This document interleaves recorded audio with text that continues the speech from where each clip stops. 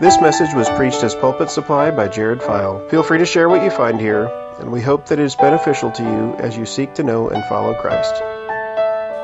When I think of the text we're going to look at today, I think of something a little bit strange. I think of Johnny Cash. You may know the song, What is Truth?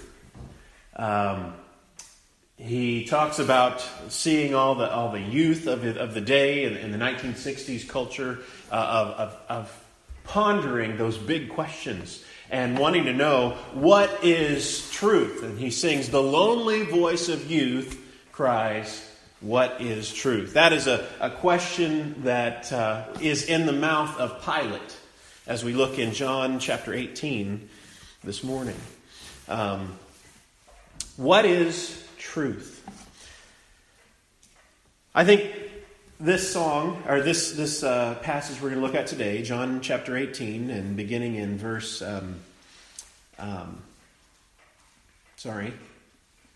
28, it centers around that question in many ways. What is truth? You have Jesus being brought to Pilate and being questioned by him, and you have those who are bringing Jesus to Pilate are duplicitous. They're doing it. Some would say at night, whenever a trial at night is illegal, and they want to keep themselves ceremonially clean by not entering Pilate's house, yet they're bringing an innocent man to be sentenced to death. I mean, there's this suppressing of truth that you see in them. And then you see Jesus having this conversation with Pilate, in which Pilate is asking, are you the king of the Jews? And Jesus says, well, you said I am. And Jesus, he says that all those who are of the truth hear his voice. And Pilate just responds with this, well, what is truth? Is he throwing up his hands, saying, well, I don't know what truth is. Truth is inaccessible. What does he mean by what is truth? It's a question that has been asked by the philosophers of old. It's been asked by those who want to know what meaning in life is. What is truth? Let's go ahead and read our text from John chapter 18, beginning in verse 28. Then they led Jesus from the house of Caiaphas to the governor's headquarters. It was early morning. They themselves did not enter the governor's headquarters so that they would not be defiled, but could eat the Passover. So Pilate went outside to them and said, "What accusation do you bring against this man?" They answered him, "If this man were not doing evil, we would not have delivered him over to you." Pilate said to them, "Take him yourselves and judge him by your own law." The Jews said to him, "It is not lawful for us to put anyone to death." This was to fulfill the word that Jesus had spoken, to show by what kind of death he was going to die. So Pilate entered his headquarters and called Jesus and said to them, "Are you the king of the Jews?" Jesus answered, "Do you say this of your own accord, or did others say it to you about me?" Pilate answered, "Am I a Jew? Your own nation and the chief priests have delivered you over to me. What have you done?" Jesus answered, "My kingdom is not of this world. If my kingdom were of this world, my servants would have been fighting that I might not be delivered over to the Jews. But my kingdom is not from this world." Then Pilate said to him, "So you are a king?" Jesus answered, You say that I am the king. And for this purpose I was born. For this purpose I have come into the world, to bear witness to the truth. Everyone who is of the truth listens to my voice." Pilate said to him, "What is truth?" After he had said this, he went back outside to the Jews and told them, "I find no guilt in him. But you have a custom that I should release one man for you at Passover. So do you want me to release to you the King of the Jews?" They cried out again, "Not this man, but Barabbas." Now Barabbas was a robber. Let's pray. Father, I thank you for your word. I thank you that you have spoken to us. Lord, that your word is trustworthy and reliable. It is a light unto our path and a lamp unto our feet. Father, I pray that you would open our eyes to see glorious things in your word and give us ears to hear. And Lord, I pray that you'd give me grace as I preach your word. In Jesus' name, amen. I haven't been with you through the whole book of John, but I've been preaching through the book of John myself. You had Jesus being arrested in the garden. You had him being taken to the house of Caiaphas and being questioned before the high priests. And then you have him taken from there to the Praetorian, or the home of Pilate. Pilate, of course, he was the Roman governor, and his home would normally have been up in Caesarea. But at the times of the feasts, at the times whenever there were things going on and a lot of people traveling to Jerusalem, he would come there to try to keep down any kind of rebellions that would come up, keep down any kind of trouble that might come about. And so Pilate was there in Jerusalem. They brought Jesus to Pilate to be questioned. And it says that they themselves did not enter the governor's quarters so that they would not be defiled, but could eat the Passover. As I said before, these words are kind of showing the duplicity within these Jewish leaders. These Jewish leaders, maybe from the Sanhedrin, from among the Jewish leaders, they were bringing Jesus, this righteous man, this man who they had seen heal the blind, this man who they had seen raise the dead, this man who they knew had done nothing, but it was politically expedient to get him out of the way. They were bringing him so that they could achieve a sentence of death, and yet they were concerned about keeping their hands clean. They were concerned about not making themselves ceremonially unclean. It reminds me of the prophets who when particularly I think in Isaiah, maybe around chapter 1 or so, you've got God telling Israel, I don't want any of your sacrifices. I don't want any of those kinds of things. They just make me sick because your hands are full of blood. They're hypocritical. They're concerned about holiness on the outside, when their hearts are raging with wickedness and evil. And how often we can be that way.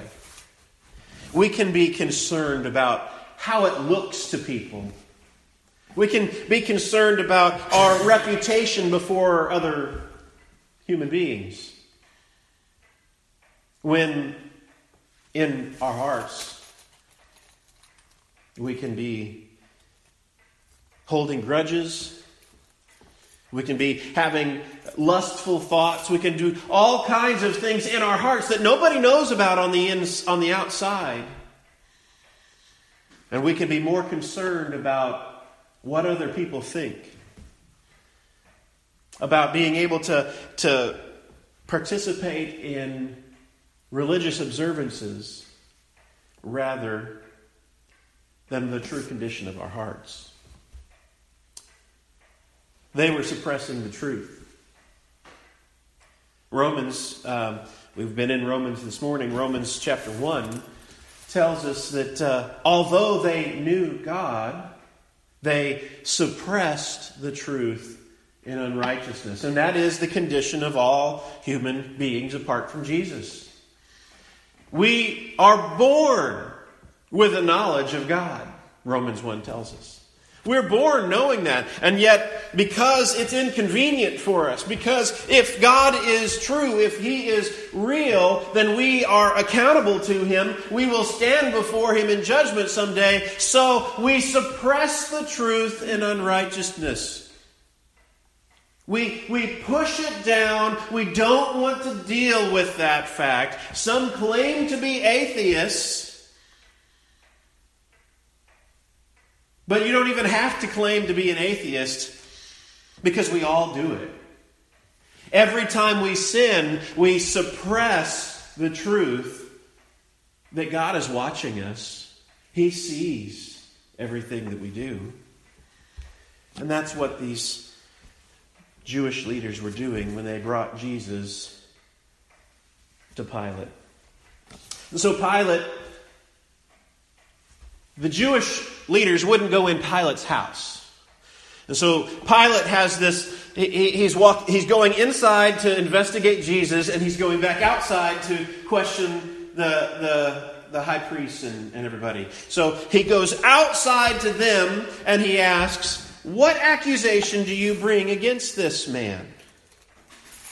Now, if they were going to be bringing Jesus to him at this time in the morning, they probably realized he would have known they were coming. You know, they had to have some kind of permission from Pilate to take this band of soldiers into the garden to arrest Jesus in the first place. It's not like they just came out of nowhere. Pilate probably would have known something about it, but instead maybe he's kind of prodding these Jewish leaders and saying, "What are the charges? What has this man done? What accusation do you bring?" They answered, "Well, if this man were not doing anything evil, we wouldn't have delivered him over to you." So they're assuming he already knows. They're bringing him because he's done something evil. They're continuing to suppress the truth, aren't they? They don't want to have to even say what the charges are. "Oh, just take our word for it. We're bringing him to you. Of course he's bad. Of course he's done something evil." And Pilate said to them, "Take him yourselves and judge him according to your own law." The Jews said to him, "It is not lawful for us to put anyone to death." They'd already been judged by the Jews' law, at least in their twisted way. But they wanted to do something that they weren't legally able to do. They had to have the Romans to put someone to death, and that's what they wanted to do with Jesus. It was a trumped-up charge. They wanted to put him to death. They didn't have the ability to do that, so they brought him before Pilate in order to get what they wanted. And in order to get Jesus out of the way. And then it says, this was to fulfill the word that Jesus had spoken to show what kind of death he was going to die. And we might think back to earlier, where did Jesus in the Gospel of John talk about what manner of death he was going to die? You have in John chapter 3, and I think again in John chapter 12, where Jesus talks about how the Son of Man must be lifted up. In John chapter 3, it's even as the serpent was lifted up in the wilderness, so must the Son of Man be lifted up so that all who look to him will be saved. If Jesus was going to be killed by the Romans, the method of death that the Romans would use for execution was crucifixion. And so whenever the Jews are telling Pilate, we're bringing him to you because we don't have the authority to put someone to death, that is indicating, that's pointing back to what Jesus said about what kind of death he was going to die. He was going to be lifted up. He was going to be crucified. And so Pilate, he leaves the Jews and he goes back inside of his headquarters, and again he called Jesus and said to him, "Are you the King of the Jews?" Once again, that wasn't in what we read here in John, that the Jews had told Pilate. That wasn't the charge that they had said, but there must have been more there than what we read here in these pages. He asked, "Are you the King of the Jews?" That would have been treasonous, right? It would have been a charge. The Jews in the next chapter shout out, if anybody who makes himself king is not a friend of Caesar. Pilate asks, "Are you the King of the Jews?" Jesus, he can't just give a yes or no answer, can he? Because if he just says yes on the face of it, Pilate will misunderstand him. He'll think, well, this guy is a political upriser. Yeah. If he just says no, then he'll also misunderstand. Because Jesus does have a kingdom. And so, he's asking Pilate this next question to understand where Pilate's coming from. He asked Pilate, "Do you say this of your own accord, or did others say it to you about me?" Pilate is frustrated by that question. He's probably insulted by the question. And he says, "Am I a Jew? Am I a Jew? Your own nation and the chief priests have delivered you over to me. What have you done?" So basically, I think Pilate's answer is, of course I didn't say this on my own. I didn't say this on my own. It's your people who brought you to me, who delivered you over to me. That word "delivered you over to me" is the same word that's used about Judas in betrayal. It's your own people who betrayed you to me, Pilate says. So what have you done? You've had to do something. In a way, Pilate is wanting to dig and prod and get to the truth. Jesus answered, "My kingdom is not of this world. If my kingdom were of this world, my servants would have been fighting, that I might not be delivered over to the Jews. But my kingdom is not from this world." Like I said, Jesus couldn't just give a yes or no answer. Because yes, he is a king, but he's not the kind of king that would be any problem for Pilate, for Caesar, at least at that time. No, eventually, the whole empire gets turned over. But not in the current circumstances. There's no threat of insurrection or anything coming from Jesus. Jesus says, "My kingdom is not of this world. If my kingdom were of this world, my servants would be fighting." We think back into the garden when the soldiers came to arrest Jesus. Even Peter, he picks up a sword and cuts off somebody's ear, and Jesus says, "Stop, Peter, don't do that." He fixes the ear. What Peter did would have been the right thing if Jesus' kingdom were of this world. But Jesus told Peter, no, put away your sword. My kingdom is not of this world. Jesus is king. Both there as he was facing trial before Pilate, he was king. He was King of kings standing there before Pilate. And he is king today.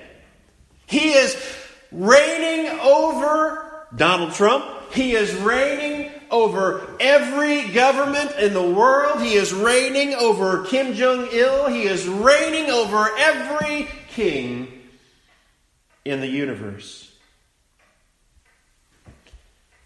But his kingdom, Jesus says, is not of this world. He has a kingdom that was inbreaking into the world. And citizens of his kingdom were those who have faith in him. We as believers are citizens of another kingdom, and we live in this world as resident aliens. Our loyalty is to our King, our Lord, above all earthly powers.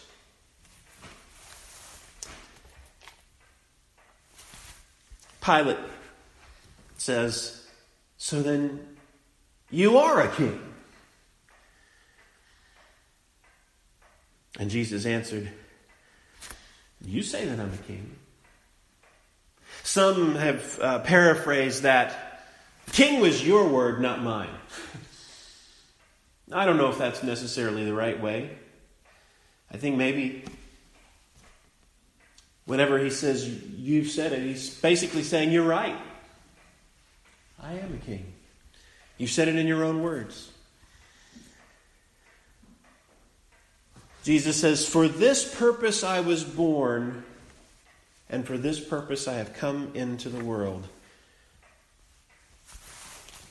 You know, this is the only time in the Gospel of John that Jesus' birth is mentioned. We have in Matthew, we have the story of the angel coming to Joseph and telling him that Mary would be with child and not to worry, but to take her as his wife. You have in Luke the story that we're all familiar with, where they go to Bethlehem and Jesus is born, and you have the cattle and the shepherds come and all of that we think about at Christmas time. And then Mark, it just kind of just jumps right in there at the time of Jesus' beginning of his earthly ministry.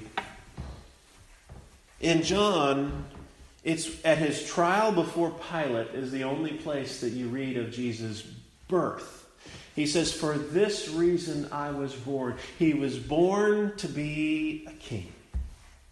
And it's for this reason I have come into the world. And with those words, I've come into the world, we think back to the first chapter of the Gospel of John, where it says, in the beginning was the Word, and the Word was with God, and the Word was God, and everything that was made through him. And in verse 14, and the Word was made, and the Word became flesh and dwelt among us. We think back to what we've already seen in the Gospel of John when we think of what Jesus is saying here. And for this purpose I have come into the world. He's again claiming here he is pre-existent, that he has existed before, that he is a king who came into the world. And then he says, to bear witness to the truth. Everyone who is of the truth listens to my voice. And I think here of the passage we mentioned, actually was the devotional passage during Sunday school, John chapter 10, my sheep hear my voice, and they follow me. Jesus here is saying everyone who is of the truth listens to my voice. Jesus came to bear witness to the truth. In the early chapters of John, we read how Jesus is the light that came into the world, but men loved darkness more than light. They hated the light. They fled from the light. And it's like what we read in Romans that says they suppress the truth in unrighteousness. They flee from the light. They don't want to be exposed. And Pilate says, in response to Jesus saying, everyone who is of the truth listens to my voice. Pilate says, what is truth?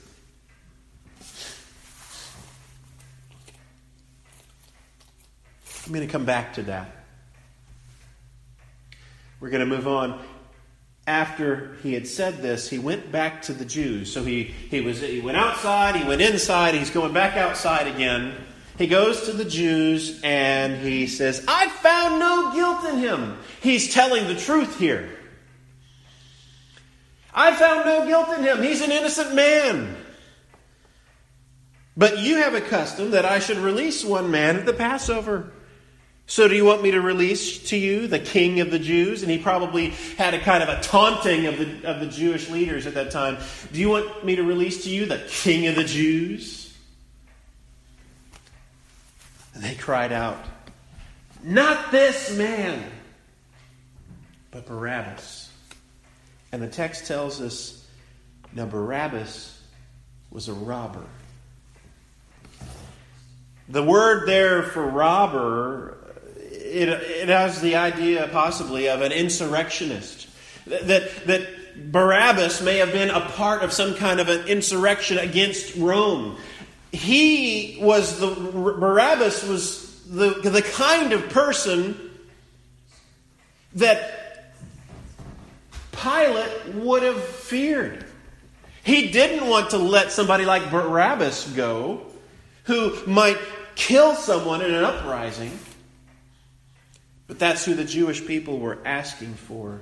They were suppressing the truth in unrighteousness. Here, Jesus was a righteous man. Pilate found nothing wrong in Jesus, and there was no threat to Rome. And yet the Jewish leaders said, no, not this man.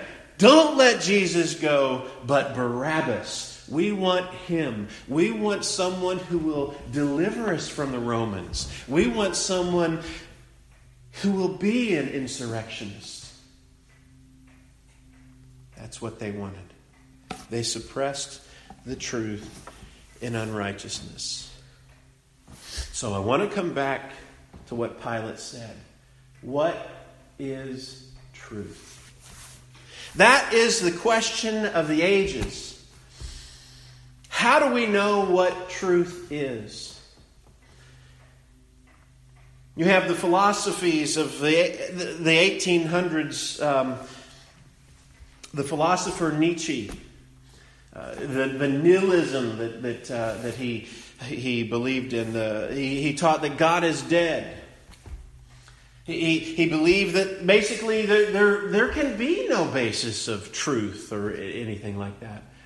It's the idea that it's completely accepting the idea of naturalism. Naturalism is the philosophy that all that exists is matter. There is no thing beyond what we can see and touch and feel and smell. And if there is no thing besides just matter, then there is no spirit, and there is no love, and there is nothing that brings meaning to anything. It's all just a bunch of atoms. And so Nietzsche, the nihilist philosopher, embraces that idea and just realizes it's all meaningless. There is no meaning in life. if what they tell us about the world, about that we're all just a cosmic accident, that everything is all just a process of evolution that is completely random, then Nietzsche was right. There is no meaning. There is no purpose. We're all just an accident, and we are born into this world, and we die. And there's no real basis for any truth or meaning. We can't even trust that what we perceive to be real is real. Why does that matter to this text? Pilate asked the question, what is truth? Jesus said, I am the way and the truth and the life. No man comes to the Father but by me. By the end of the day, as Jesus was there being investigated by Pilate, he was nailed to a cross. And he was laid to rest, buried in a borrowed tomb, sealed with a big stone, soldiers put outside of it. And 3 days later, on Sunday, the tomb was empty. The tomb was empty. Women came to find Jesus, to anoint his body. He wasn't there. Mary thought he was the gardener when he spoke to her. And whenever he called her by name, she said, "Teacher?" The disciples, he appeared to them in the upper room. And Thomas wasn't there, but whenever he was there later, Jesus said, "Just put your finger in my hand in my side and your finger in the nail scars." And he was seen by over 500 people at once. 1 Corinthians 15 tells us. If Jesus rose from the dead, and we don't believe that Jesus just kind of spiritually rose and he just lives within our hearts, although he does live within our hearts. He didn't just kind of spiritually manifest himself in the teachings of the apostles. No, he was a corpse that got up from the grave. He was alive physically. If Jesus got up from that tomb, that's proof that what we see with our eyes